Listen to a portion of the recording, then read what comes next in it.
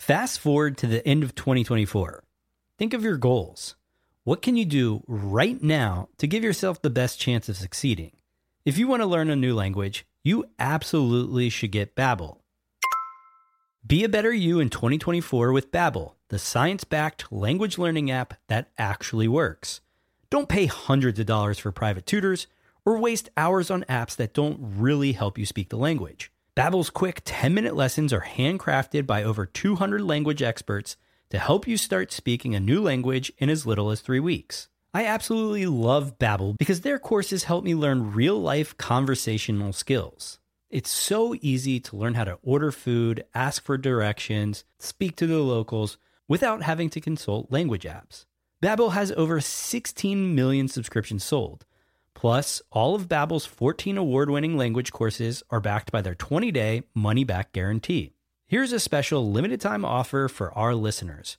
Right now, get up to 60% off your Babbel subscription, but only for our listeners at babbel.com/SPP. Get up to 60% off at babbel.com/SPP. That's spelled BABBEL.com/SPP. Rules and restrictions may apply. Another day is here, and you're ready for it. What to wear? Check. Breakfast, lunch, and dinner? Check. Planning for what's next and how to save for it? That's where Bank of America can help. For your financial to-dos, Bank of America has experts ready to help get you closer to your goals. Get started at one of our local financial centers or 24/7 in our mobile banking app. Find a location near you at bankofamerica.com/talktous. What would you like the power to do? Mobile banking requires downloading the app and is only available for select devices. Message and data rates may apply. Bank of America N.A., member FDIC. Hey everyone, it's John. Just a few things before we get started. First, the intro might sound a little bit different, and it's because Chris's equipment literally blew up the other day. And second, make sure you listen to the intro so you can learn about our upcoming special webinar on resilience. And lastly, this episode was recorded just about 10 days ago, and so much has changed in what feels like 100 years since then. All right, hope you enjoy. Stay safe, stay healthy, stay home. The podcast where we talk to smart people, but not necessarily done by smart people. That is an awesome question.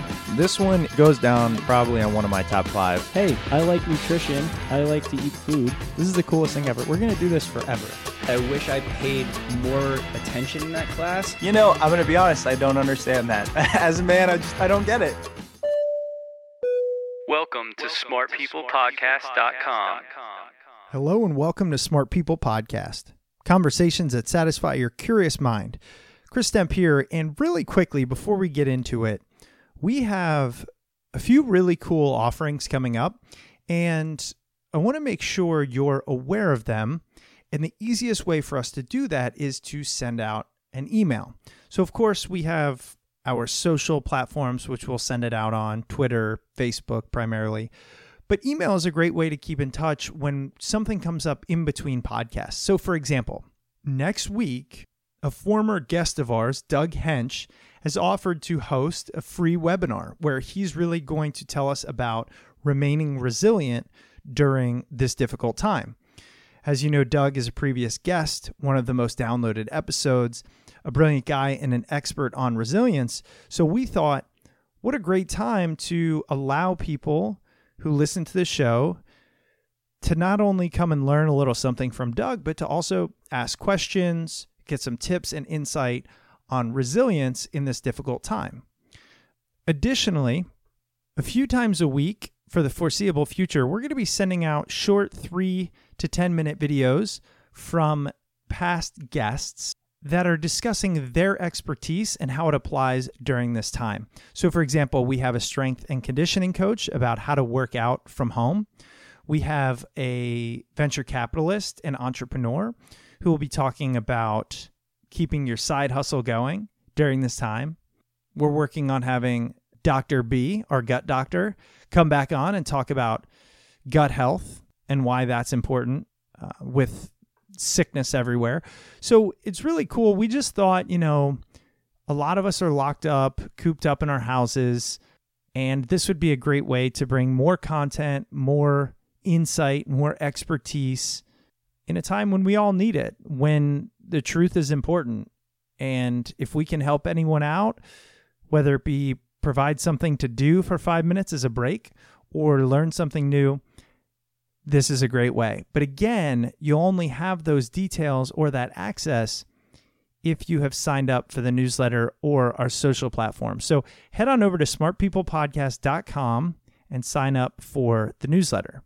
And be on the lookout for the invite to the webinar with Doug and, of course, the videos with our guests. So that said, let's get on to our episode this week where we interview Dexter Roberts. Dexter is a writer, speaker, and analyst on China economics, business, and politics. Previously, he served as reporter and China bureau chief for Bloomberg Businessweek and was based in Beijing for more than 2 decades. As a journalist, he's won multiple awards, including Overseas Press Club Awards, the Sidney Hillman Foundation Prize, and more. He has his undergrad from Stanford and his master's degree from Columbia. So a very smart guy. And in this episode, what we're really talking about with Dexter is his knowledge of China and then how the coronavirus, globalization, and the Chinese economy are all intertwined and how they're all impacting each other. It's a unique time we're in, I think, with something like the coronavirus, which is really proving that we're all reliant on each other and we're also all interlinked, is a really interesting lens to view it through. And then also when we talk about the economic impacts of something like the coronavirus, it started in China, and China being really the production hub of the world, what those downstream effects were. Dexter has a brand new book. It's called The Myth of Chinese Capitalism, The Worker, the Factory, and the Future of the World. So we're going to turn it over to Dexter. Don't forget, sign up for our newsletter so we can keep in touch, let you know about all these great things we have coming out. You can do that at smartpeoplepodcast.com. Scroll down to the bottom and sign up there.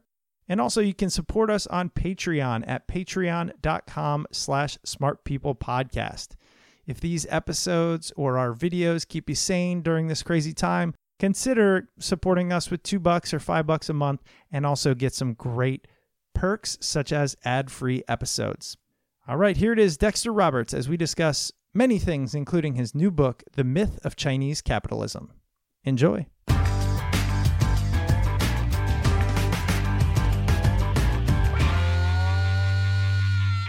You wrote this book, and it's very timely. When you were writing it, obviously, you didn't know what was going to be going on with coronavirus and that China was going to be at the core of it all. But there's a lot of things that you discuss that are relevant. So the book is The Myth of Chinese Capitalism, The Worker, the Factory, and the Future of the World. And for those that don't know, tell us how and why China is at the core of what you wrote about. I mean, give us a little bit about your background. Well, I've just returned, about a year and a half ago from 23 years actually as a foreign correspondent in China. And and I was doing, my interest in China goes back even earlier. I studied the language in college. So it's a long time interest for me. And one of the areas I've been most interested in as a journalist in China is, for lack of a better expression, the other China of migrant workers and rural people in the countryside that are their relatives. And, why are those people important? Well, first of all, they are vast in number. If you put those two groups together, we're talking about, close to half of China's population, maybe 500 million people, which of course is significantly larger than the whole population here in the United States. Right. China being really at the hub of what's going on, China being for a while, I believe the fastest growing economy by a long shot. And also now seeing how global everything is. I mean, I think we all know this, but when something like the coronavirus hits and it just immediately has global ramifications, what I'm really interested in is how we can have countries with very different beliefs and how those beliefs have such a direct impact on everyone else. Yeah, that's really interesting. It's a very interesting question. When back on me for a second. When I arrived, China was somewhere at the bottom of the top 10 economies in the world in terms of GDP. Forward to 2001, and they entered the World Trade Organization, there was a massive increase in money and investment and expertise into China. And that's really where this new economic model that's been driving China came from. And that's the factory to the world. And now, of course, China is the second largest economy in the world.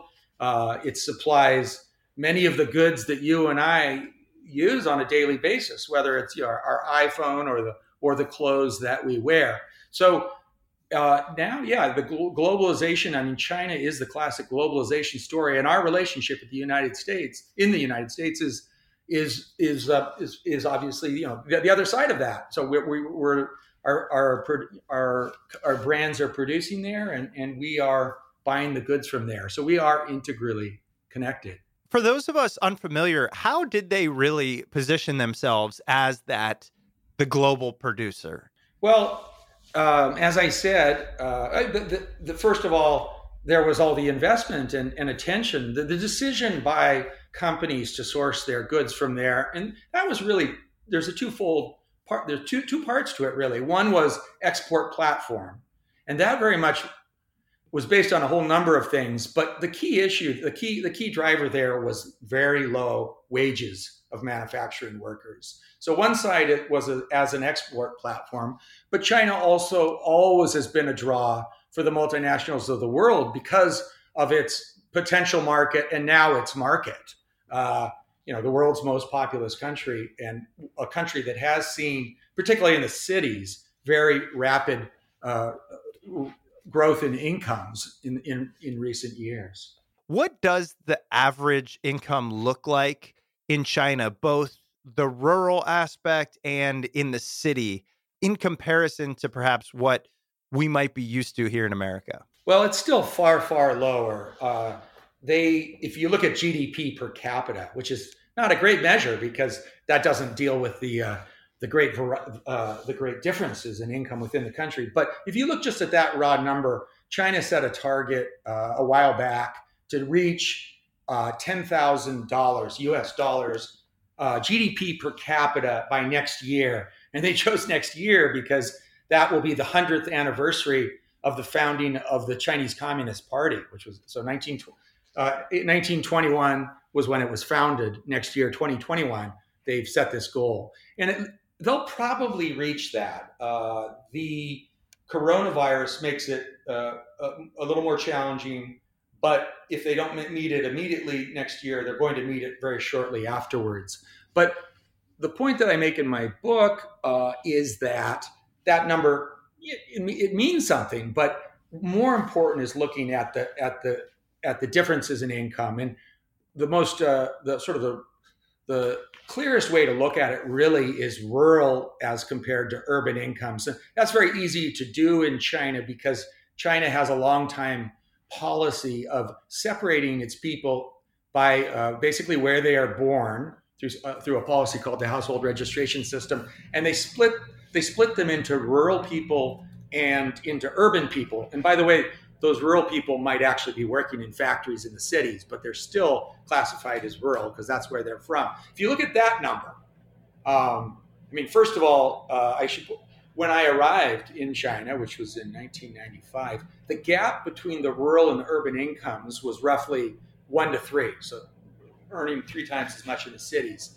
What's pretty amazing is although both rural and urban incomes have gone up dramatically, that gap is still about the same. So your average person from the rural countryside is actually making only a third of those people in the cities. And then if you look at other measures, what you find is dramatic income inequality, actually on par with kleptocratic Russia. Actually, Thomas Piketty, along with a scholar at Berkeley named Gabriel Zucman, who've done a lot of work on and research on income inequality in China. And number one, it's very high. And number two, it's growing very, very rapidly. Again, basically on par with Russia, and now one of the most unequal societies in the world. Right. And that was my assumption from the outside. I didn't know.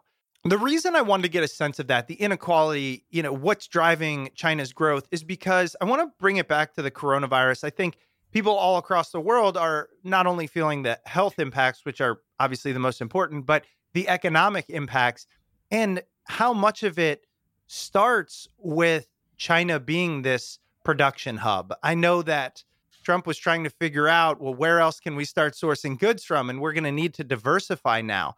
You were in China when, SARS was a thing, when bird flu was a thing. Obviously, and correct me if I'm wrong, it seems like there is something about China that is a hotbed for these kind of epidemics and where they begin. Do you know why that might be, if that's true, having lived there for so long? Well, first I should clarify that I'm not a healthcare professional, and I don't have real knowledge about this. But what I understand is, indeed, a lot of some of these viruses that China's dealt with, and now that have gone global, have originated in China. I mean, probably one of the most important reasons is density of population. So you have it's the world's largest population, so you have a lot of people living very close to each other. One issue has been wet markets, where a lot of different animals, sometimes live, are sold. And we saw that certainly with SARS in 2003. It originated, I believe, in a market, in a wet market in Guangdong province. And again, there's been some disputes about exactly, and I don't think people are absolutely sure where this latest coronavirus originated from. But one likely culprit is a wet market in the city of Wuhan that suddenly we've all heard of. Right. So I think it is as simple as that. There's been a trade in wildlife and exotic animals, which, to their credit, the Chinese government is now cracking down on. That has been a problem as well. Having been there, it feels that it's problematic that these things are originating there, and their government is set up in such a way that it wants to shield what's going on from the outside world. So a lot of that secrecy, denial, not being able to trust those numbers. And given that you talk a lot about, the government system, the economic system there, what is it that's driving that secrecy? And tell us a little bit more about, basically in this case, in coronavirus, what happened and why? Well, the secrecy is really ingrained in the leadership, which is the Chinese Communist Party. There's of course, no opposition party to speak of. And so they're the ones who get credit when things go well, and they're the ones that rightly so, that get blamed when things go wrong. You can't point fingers at another party and say they're responsible. So going back, literally decades, the Communist Party in China has had a culture of secrecy. Free press does not go with, one party rule. So their inclination often is to control rather than to allow the information to spread and let people make their own decisions on how to react to it. We saw that in this latest example where, as you know, there was a cover-up initially, which was a disaster for China and for the world. So we had as you know, I think a doctor came forward as a whistleblower and spoke to some of his colleagues about a mysterious, seemingly highly contagious pneumonia that was spreading. And he did this at the end of last year. Well, he was immediately, muzzled and ordered to sign something saying he had maliciously spread gossip or spread rumors that were dangerous to social stability. So we had that initial cover up, which lasted for several weeks, which was devastating. Many more people became ill. Many people died, frankly, because of that initial cover up. And there's research out now that suggests that if China had moved as quickly and draconianly and actually effectively as it eventually did 3 weeks earlier, there would have been 95% fewer infections. 1 week earlier, there would have been 60%. Wow. Would it be fair to view China as an existential threat going forward, given their propensity to secrecy, the things that you mentioned, things like overpopulation, low wages, communist rule? All of this seems to be in a global environment. What this coronavirus has really brought out is like, the borders are almost fake, right? It doesn't really matter. You can't necessarily protect yourself in a global world. So do we have to start viewing this type of environment, both, from an economic and personal perspective, as well as this type of government, as a threat to global society? Well, I mean, first of all, I always critical distinction between the party and the leadership and the people of China who have had a long, love, sometimes hate relationship with the United States in particular, but often a very affectionate relationship with the U.S. That's why we've had so many young people from China seek to come to our universities here. And that's a very good thing. So important to make that distinction. The other big point is just that, whether or not we view them as a threat, we don't really have the luxury of actually treating them as a threat. Our economies are too entwined. Our top companies, our top brands, from Apple to GM to Intel, are deeply, deeply dependent for both manufacturing and for sales on the China market. So this is a reality we're dealing with. We need to deal with the Chinese government with these core issues that are confronting the world. I mean, namely, climate change is a huge one. Weapons proliferation, including in the Middle East, North Korea. All these things we can't solve without working with China. So that is a fact. Having said that, do I think that we have, particularly on the economic side, do I think that we have sort of overexposed ourselves in our reliance on China in our global supply chain? Well, yes, I think so. I think that, is there a need to diversify our global supply chain and not be so reliant on China, not just for medical goods like masks or antibiotics, which we are, by the way, very dependent on China for, and raw materials for drugs, but also just in general. One thing I would also just note about this, the coronavirus, the situation today brings a real urgency to this. We're all really focused on this, but this is not new. We had a 2-year trade war, which, by the way, is not over. It will resurface when the virus goes away. We have the same disputes with China that we always have. And before that, even earlier, China was becoming increasingly uncompetitive simply because of rising manufacturing wages. It's, you can get cheaper workers now, not just in Southeast Asia, but you can get them cheaper in Mexico than you can in China.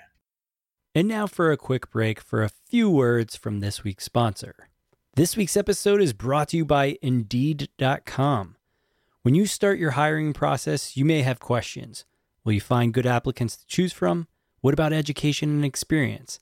And how will you know you've made the right hire? Indeed is here to help. Millions of great candidates use Indeed every day to find their next opportunity. You can post a job in minutes and use screener questions to help create your short list of applicants fast. Also, add skills tests to your job posts so you can be confident in your applicant's abilities. Their library of more than 50 skills tests range from industry-specific skills like accounting to general aptitude tests like critical thinking. Indeed gives you the smart tools to make hiring decisions quickly and to be confident that you're making the right hire for your team. Post your job today at Indeed.com/SPP and get a free sponsored job upgrade on your first posting. That's Indeed.com/SPP. Terms, conditions, and exclusions apply. Offer valid through March 31st, 2020. And now back to the episode. If that's the case, and Mexico is so much closer, why don't we make a heavy transition there? Is it just given that we've already set up all of the infrastructure to do trade so easily with China? Or is it a trust factor? Well, I think Mexico, without question, has already begun to and will benefit even more as we diversify our global supply chain. Its proximity to the United States, obviously, and the U.S. market is a crucial positive factor for putting production there. But beyond that, as I mentioned earlier, we need to be close to the companies that, speaking for American companies, we need to be close to our markets. And China still is a huge market, despite the fact I think it's not going to grow nearly as fast as people have expected and companies have expected in the past, which I deal with in my book. But you need to be near your markets. India's companies like Foxconn, Apple's number one contractor, has actually started to try to set up iPhone production in India because it's a very large and fast growing market, much like China years ago. It's also a youthful market, which is good for both manufacturing and potential sales going forward. You covered it, but I want to go back to one of the main things I wanted to talk to you about, which is this idea of globalism and China being a threat. And I realized first the distinction you made between the people and the leadership is very critical. I mean, look, I don't agree with leadership in my own country, and I realize how there's plenty of countries out there that could say, wait, the existential threat is your military industrial complex. It's your... So I definitely get that. However, I also do have a belief that our government has some checks and balances that might not be in place in a place like China. And I think that it's just going back to this idea, as you mentioned, our reliance, but the world's reliance on a government that believes in things like secrecy, inequality, et cetera. And then, as you mentioned, even climate change, it just feels like it's time. And the coronavirus is really presenting us with this opportunity to step back as a world and say, like, we can't be as divided as we are on basic issues because there is no more isolation. It's impossible. Like, this proved it. I don't know. What am I missing there? Or what's the educated take on that? No, I mean, I agree. And I think that, you use the cliche, you don't put all your eggs in one basket. And certainly we're seeing that with our global supply chain. One of the major criticisms, and I have many, with the Trump administration is the fact that even as they have taken a harder line on China, which I think was overdue to some degree. I don't like the way they've gone about it, even with tariffs and the trade war and so on. I don't think that's been effective. But sort of re-examining the relationship, I think, is important at this point.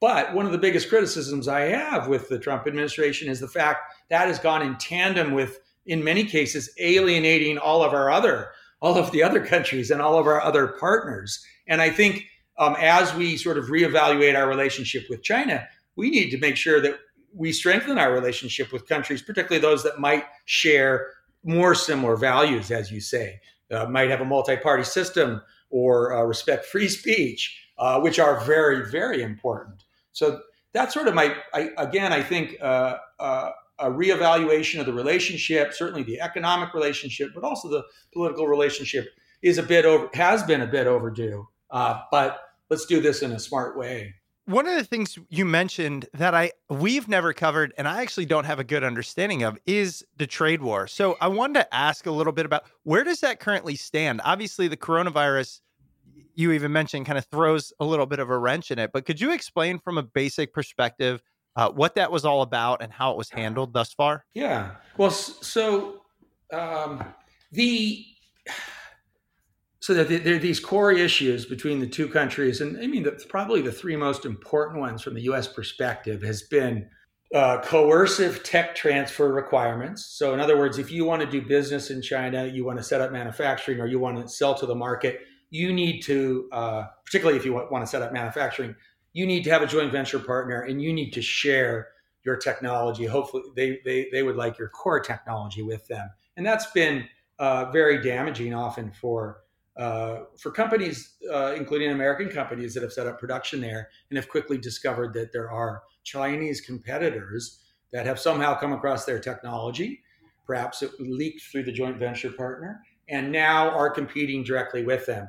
Another big one is poor protection of intellectual property rights, and that's a very big one for the U.S. given the emphasis of our economy on intellectual property rights. And the third one is really direct and indirect subsidies that have been provided to many Chinese companies, particularly the state-owned ones, which have basically made for an unlevel playing field when competing with other countries around the world. So those are the three big issues. Those issues, by the way, were the issues that I first wrote about and kept writing about when I arrived in China in the mid-90s. So those issues have been there for a very long time. When I talk about the U.S. being overdue in sort of reevaluating the economic and business relationship, in part, I look back at how those issues, I was writing about them in 1995. I kept writing about them. China entered the World Trade Organization, and we told ourselves that those issues would be solved, and they certainly have not been. So that's why I really think we're overdue for a reckoning and looking at the economic relationship. But the trade war, so the trade war starts, it's mainly pursued through tariffs, as you know, by the Trump administration, and counter tariffs by China, which I think was ill-advised. Basically, we're putting taxes on our own populations. We then have to pay more for the goods that they buy and continue to buy from overseas, from China, in the case of the United States, and from the United States in the case of China. So, first of all, I don't think it was pursued in a very helpful way. And then, so fast forward to early this year, I guess it was, and we have the so-called Phase 1 agreement. And the thing about the Phase 1 agreement to keep in mind is it was just sort of a placemat, a door stopper. It accomplished, to my mind, very little. What Trump wanted, what his administration wanted, was big promises of purchases. So he could go forward with his numbers and say, they will buy X amount of agricultural goods. They will buy this, they will buy that. The purchase agreements that China made were unfeasible before the coronavirus. They involved a very substantial hike in purchases that China had been doing in previous years. So high that people that follow this very closely were saying this is not going to be possible. Well, the virus made it completely impossible. All along, the Trump administration has been telling us that they would deal with those core issues I just mentioned that are at the real heart of the disputes between the two countries in a Phase 2 agreement. Now, I would be very surprised, very, very surprised if we see a Phase 2 agreement before November, when we might, before we might get a new president. We'll see. So, and I would be very surprised if we ever have a Phase 2 agreement which actually solves those issues between the two countries. That gets to the fact that as much as we are unhappy with these policies that discriminate against American companies, we also have to keep in mind they're actually pretty important from the Chinese leadership's perspective in their effort to build up globally competitive companies. I mean, when you think about it, let's look economically, and you go back and you look at the stock market, and you look at the last time before the coronavirus, there was a big crash. It was caused by this trade war.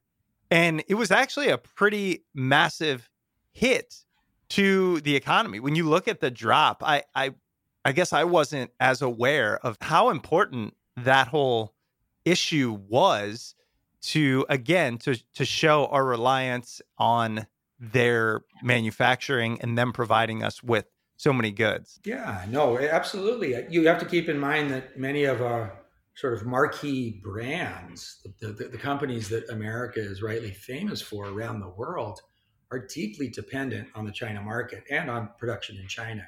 And that includes Apple.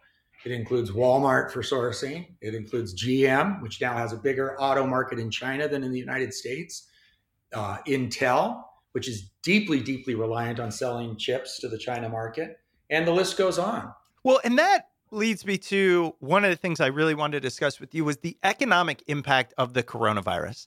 Let's just start with, where is China at this moment in their recovery, if you will, from the coronavirus? I know that they have significantly slowed it, but are people back to work? Are factories working? What does the timeline look like? From your perspective, where do we stand at the moment economically as it relates to the coronavirus and production in China?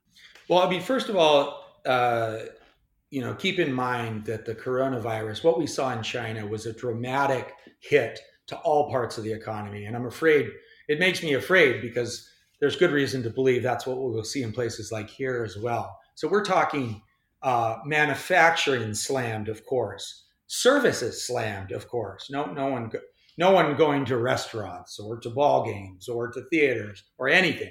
Completely grinding to a halt. Consumption hit really hard. People not buying. They're not, certainly on the service side. The whole service economy, consumption ground to a halt. Apart from things like online education and a couple hidden bright spots. Internal trade stopped in China. I mean, transportation ground to a halt. External trade, as we know, ground to a halt. I was in a Verizon store in Missoula, Montana a few days ago and trying to get a new iPhone, and their choices were severely limited because they told me for about 4 weeks they just haven't been getting their phones in. And that's because manufacturing ground to a halt. So the very dramatic hit to all parts of the economy. What we're seeing now is a slow return to something. It's not, normalcy is not the right word, but a slightly more regular economy in the cities. And those people that don't go into work every day, if they're white collar workers, they can work from home. And Starbucks is reopened. There's a lot of Starbucks. That's a fast growing market for Starbucks as well in China. So the cities are starting to come back to life. What is not coming back to life is this other part of China, which I talk about in my book, which is the migrant workers that have been, by and large, the factory workers. When they have made it back to the factories, first of all, they took a huge hit to their incomes because they were unable to actually make it back to their jobs. As you may know, the virus hit at an unusual time. It hit during the annual Lunar New Year. So they had already left their jobs. So first of all, they were unable to get back. And in some cases, they're still unable to get back. There's always been not a very charitable attitude by urbanites in China towards the migrants, even though they are very reliant on them, not just for the goods they produce in the factories, but for the food delivery to their doors, to the dishwashers in the restaurants. They're very, very reliant on them. But so what's happened in some cases is they have not been allowed to come back to the apartments that they were renting in the cities. There's this fear that somehow they will have the virus. Not a particular reason to think that would be the case, but that's how people are reacting. So you have the situation where the cities are returning to a degree to normalcy, but a very significant portion of the Chinese population is still hurting. And I have a real concern about that as we see China slowly start to recover. And what is the primary concern from their perspective? Again, you have more knowledge about their way of life, what it looks like, than most people. So what is your kind of biggest concern at the moment on how the impact it's going to have on them? And then we'll talk about how it spreads. You have to keep in mind that the migrant workers in the factories, long before the virus started, for a variety of reasons, including the fact that wages have gone up, have been less and less welcome in the cities. As part of China's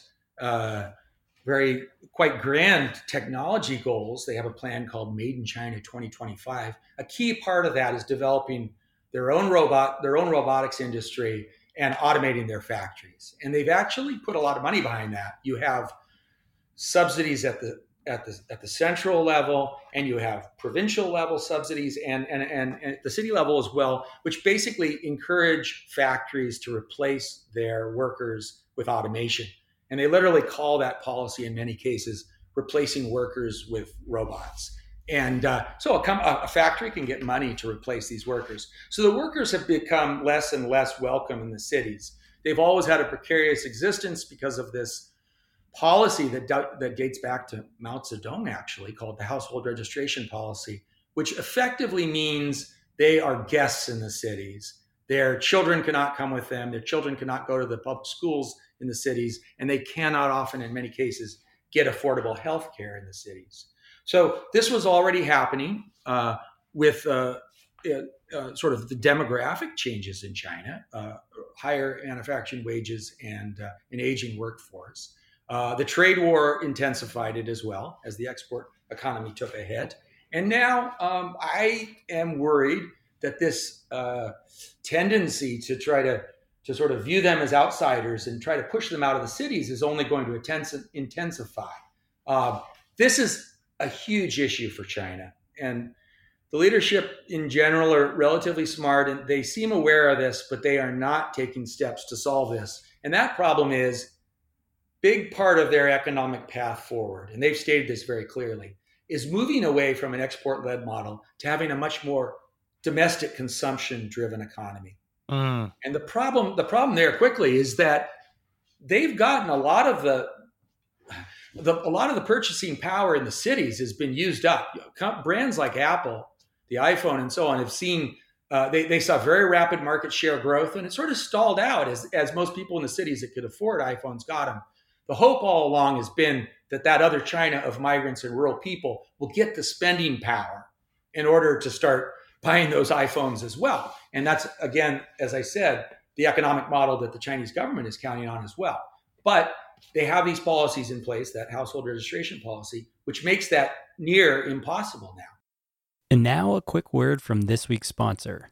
This episode is brought to you by Ritual. We all want to do the right thing to keep our bodies healthy in the long run. But even if we try really hard to eat kale salads and drink green smoothies, we're still most likely not getting all the essential nutrients we need on a daily basis. Enter Ritual, the obsessively researched vitamin for women. Ritual's essentials have the nutrients most of us don't get enough of from food, all in their clean, absorbable forms. No shady additives or ingredients that can do more harm to your body than good. If you want to do what's best for your body, you're going to absolutely love Ritual. Ritual is traceable and transparent. For obsessive label readers, all of Ritual's vegan-friendly, sugar-free, non-GMO, gluten-free, and allergen-free ingredients and their sources are out there for the whole world to see. And Ritual is delivered. A subscription is easy to start, and it's easy to snooze. It's only $1 a day to have all the essential nutrients your body needs delivered every month, no strings attached. All right, listen up out there. Better health doesn't happen overnight, and right now, Ritual is offering Smart People Podcast listeners 10% off during your first 3 months.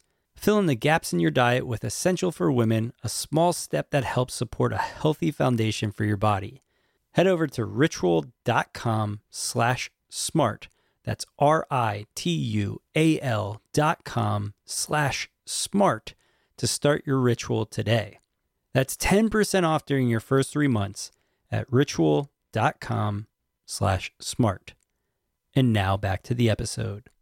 It reminds me of when, I don't even know the time frame, but when Henry Ford, was trying to ensure that his workers made enough money to be able to purchase the product that they were making. Yes. And essentially that idea of raising wages, some absurd amount, I remember what he did, really is what catapulted that company to the forefront, because now it's just the economic model of if people can't afford what you're making, then you're going to be export driven, essentially. Yeah, absolutely. And in a more, for lack of a better word, sort of a more normal economy and society, though, as wages went up for those manufacturing workers, and as they would stay in the cities, they would be making more wages more quickly, first of all, because the policy has artificially held back the growth of manufacturing wages. But they would be making more money, and they would stay in the cities, and they would seek jobs there. And someday they hopefully would buy their own cars or their own iPhone. But that's not the system in China as it works today. In particular, this household registration policy means that they are expected to leave the city. Now your job is done. Go back to the city. Leave the city, go back to the countryside and reinvent yourself there. Wow. Become a small entrepreneur, move into a service industry. And the problem is those opportunities in the countryside still are, they're lacking in number. And it's not clear that these migrants have the skills or their cousins in the countryside to make this transition. Exactly. One big issue is they've as a whole received far inferior education to other people in the country, the people in the cities. So you mentioned something earlier as you were talking about what's going on there at the moment, and you said it's kind of returning to normalcy. It actually strikes me as interesting that I didn't realize Starbucks would be opening now. Because, take Wuhan, for example, everybody just sees it as the epicenter, which it was. Have they essentially slowed it to such a number as we're talking today that they're not as worried about transmission anymore? I would say that is the situation now. They announced, I believe, yesterday that they have reached their peak. The new transmission numbers, the most recent ones they announced, are astoundingly low, single digits. Now, we have always, I was a business and economic journalist for years in China, so I learned a long time ago that you can't trust the numbers. However, it does appear, if we look at the broad trend lines, that indeed it is slowing very quick. The transmission is slowing very quickly in China. So that's something worth noting. I divide the Chinese response, a real rough picture, into an initial cover-up, which was devastating and very bad for China and for the world, and then this all points on society government mobilization with the quarantines, with the lockdowns, with the shutting down the economy, which was full of problems, no doubt about it, but it appears to have been relatively effective. And I think actually we're not going to do what China did in terms of the lockdowns. We're a different society, but we do need to move more. We need to be looking at them and seeing what we can do that puts us a little closer towards dealing with this in a very, very serious manner. Right. Well, and that's the thing that's fascinating to me, right? It's like this idea that, at first, obviously, China's response was not great. But then I read even to the level of they have drones out in the streets, like telling people to go inside during quarantine. What is that? Is there truth to that? Like, I can't imagine walking out of my house in a drone being like, what are you doing? Well, I did see some videos of drones. I don't know how widespread that was. It is a fact that that the social media messaging, everyone's on WeChat, which is their version of chat in China, and everyone's on that. They use it to buy everything now. You can mobile payments, and so there was a massive push on that of education. Friend of mine was telling me that walking in the park, there's loudspeakers that are telling you, wash your hands, avoid, stay 2 meters away from other people. So there were literally loudspeakers, public loudspeakers, TV announcements, radio announcements, so on and on and on. So there was this massive effort to try to educate the people. One of the interesting, so I do give them some credit without question for that. But one of the interesting counterpoints to that is to actually look across the Taiwan Strait at Taiwan, which so often gets ignored, including by the WHO, which treats them miserably for political reasons, and doesn't include them in its efforts to combat global disease. But Taiwan has an extremely admirable record when it comes to containing the coronavirus. I noticed that. Yeah. I saw that recently. Yeah. Yeah. And by the way, it didn't involve, authoritarianism or whatever you want to call it in China. So in Taiwan, it was a combination of things, but they started by basically dusting off this global command center that had been put in place back with SARS in 2003. So Taiwan had that experience and was hit badly then. And they knew they were very vulnerable today as well. I think about 400,000 Taiwanese business people live and work in the mainland. And Taiwan was well aware that as the news came out in China, the place they would all be heading is jumping on planes and heading back to Taiwan, which is what they did. So Taiwan put this global command center into place. They started to track people through their mobile phones. They took that data and they combined it with immigration data as people came in. They did a good public education piece to it. And they kept infections and fatalities down to, as good as, or maybe better than any other place in the world. Given that you've seen what Taiwan did, you've seen what happened in China, it just reminds me, just last night, I was talking to my brother about this, thinking, what happens when the world essentially shuts down at once? And on an even more kind of personal level, what happens when the U.S. shuts down entirely? Like, I've never considered the time when everything stops, everything, right? Sports, schools, and I just can't imagine what happens. So given what you saw happen in China, what is your estimation of what's going to happen here, especially given our response has been, in comparison to the global environment, very subpar? Yeah, I agree. It's been very subpar. And, sort of at the core, or the most glaring example, is the degree to which we've done testing, which is deeply alarming, because it means simply that we have no idea how bad it is here. We all know it's much worse than the numbers show, but we don't know how much worse, and we don't know how far we are behind in responding to it. So that's that's a huge concern. Like you, I've never seen never seen the economy and society shut down in the United States, and I don't expect it to do so with in such a total way as it did in China. But I do think that we need to very quickly, reevaluate everything that we're doing, and whether it's shutting schools, whether it's outright, banning any sort of public gatherings. I don't know. I'm not an expert on this, but I do think we need to look at some other examples around the world and move very quickly to change the way we do things. I also expect, unfortunately, the economic hit to the United States to be very bad, just as we saw in China. And do you think we haven't seen that hit yet? I mean, of course, the economy is not the stock market. I'm well aware of that. I think many people are these days. But it has been reflected in the stock market. Of course, we're going to see things like earnings come out and all of that. But do you think that as a society, as a country, we still aren't aware of what this is going to do, economically speaking? Absolutely. I mean, people don't want to see the stock market fall with their 401ks and so on, and it has a direct impact. But it's not going to be something you watch on a screen or looking at your bank account. Right. Everything is going to shut down. I mean, I think most things are going to shut down. All the restaurants, all sporting events. My home state of Montana, they announced yesterday or the day before, all universities have been shut. Everything's going online. School productions, if they're everything, Broadway, of course, is already shut down.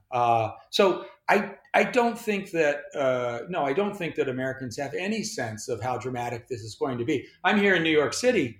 I'm going around. I am actually wearing a mask, and there's some debate about how effective they are. But one thing they all say is, they're definitely effective from preventing others from, if someone passing it along to someone else, and hopefully it protects the wearer as well. And nobody's wearing masks, and I find it frankly bizarre. I mean, I lived through SARS in China, and you very quickly learn.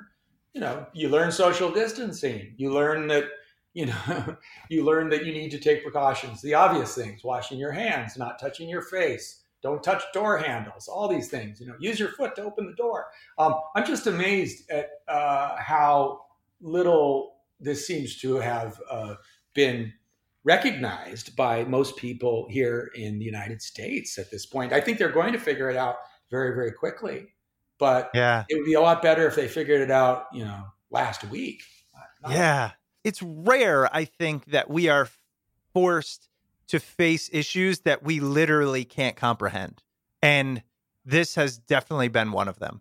I mean, not to simplify it, but I'm a big sports fan, and I just noticed that the Masters was postponed. And it's like, that has been going on every year in April since 1945. We're talking, almost 80 years. And that's just one area where, it's completely thrown off. And that was due to World War II before then. So point being, the impacts and what it's going to have, I think, are unknowable, and everybody is on the edge of their seats. I agree. Yeah, unknowable. And by the way, everyone's affected. No one is immune or somehow separate from this. But absolutely. Yes. Well, Dexter, I want to say thank you so much for being on the show. Thank you for giving us a little bit of an insight to what's going on in China, the economic impacts, a lot of the things we just don't see and hear about all over the world, especially as it relates to the migrant workers and what's going on, and also with China being such a global hub. The new book is The Myth of Chinese Capitalism, The Worker, the Factory, and the Future of the World. I just wanted to give you a minute to, maybe tell us a little bit more about the book directly, and then where you would guide our listeners, either obviously go purchase it or just want to learn more about you and the work that you do. Yeah, well, the book, we've had a good chance to talk about it, but the basic, I deal with several myths, and the big one is that the growth out of China that has been so important to the multinationals of the world and countries around the world, including the United States, is not going to return after the virus, and that's something that we all need to figure out and start to plan for. And the global supply chain, as we've already spoken about, is something that we're already seeing great shifts happening. So I do certainly encourage people to buy my book, and you can learn a lot more about these topics and more if you do get it. It's available in all good bookstores and book sites, from Amazon to Powell's and so on. And so please do. And I hope no one has to go through quarantines. But if you do and you need some reading material, I think consider The Myth of Chinese Capitalism. That is true. I'm pretty active on Twitter. That's my and I'm there at DTIFF and then my last name, Roberts, ROBERTS. And if you really wanted to look at me, I've got my website is www.dexterroberts.com. Fantastic. All right. Well, we will link to those. Dexter, again, thank you so much for being on the show. All right. Well, thank you. I really enjoyed it. That was our timely interview with Dexter Roberts. Dexter's book, The Myth of Chinese Capitalism, The Worker, the Factory, and the Future of the World, can be found wherever books are sold. Thank you so much for downloading and listening to the podcast. If you could tell a friend, a family member, a coworker, whoever it may be, we would greatly appreciate it. And if you're looking for other easy ways to support the show, you can always head over to iTunes or Google Podcasts or wherever you downloaded this episode and leave us a rating or review. And if you'd like to support us monetarily, you could always head over to Patreon at patreon.com/smartpeoplepodcast. And of course, if you ever want to reach out to the show, you can email us at smartpeoplepodcast@gmail.com or message us on Twitter at smartpeoplepod.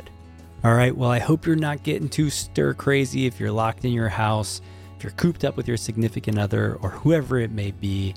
Hope you find some time to learn some cool things, maybe start a new hobby, whatever it is to help pass the time. But make sure you stay tuned because we've got a lot of great interviews coming up, and we will be back in just a couple weeks. So we will see you all next episode.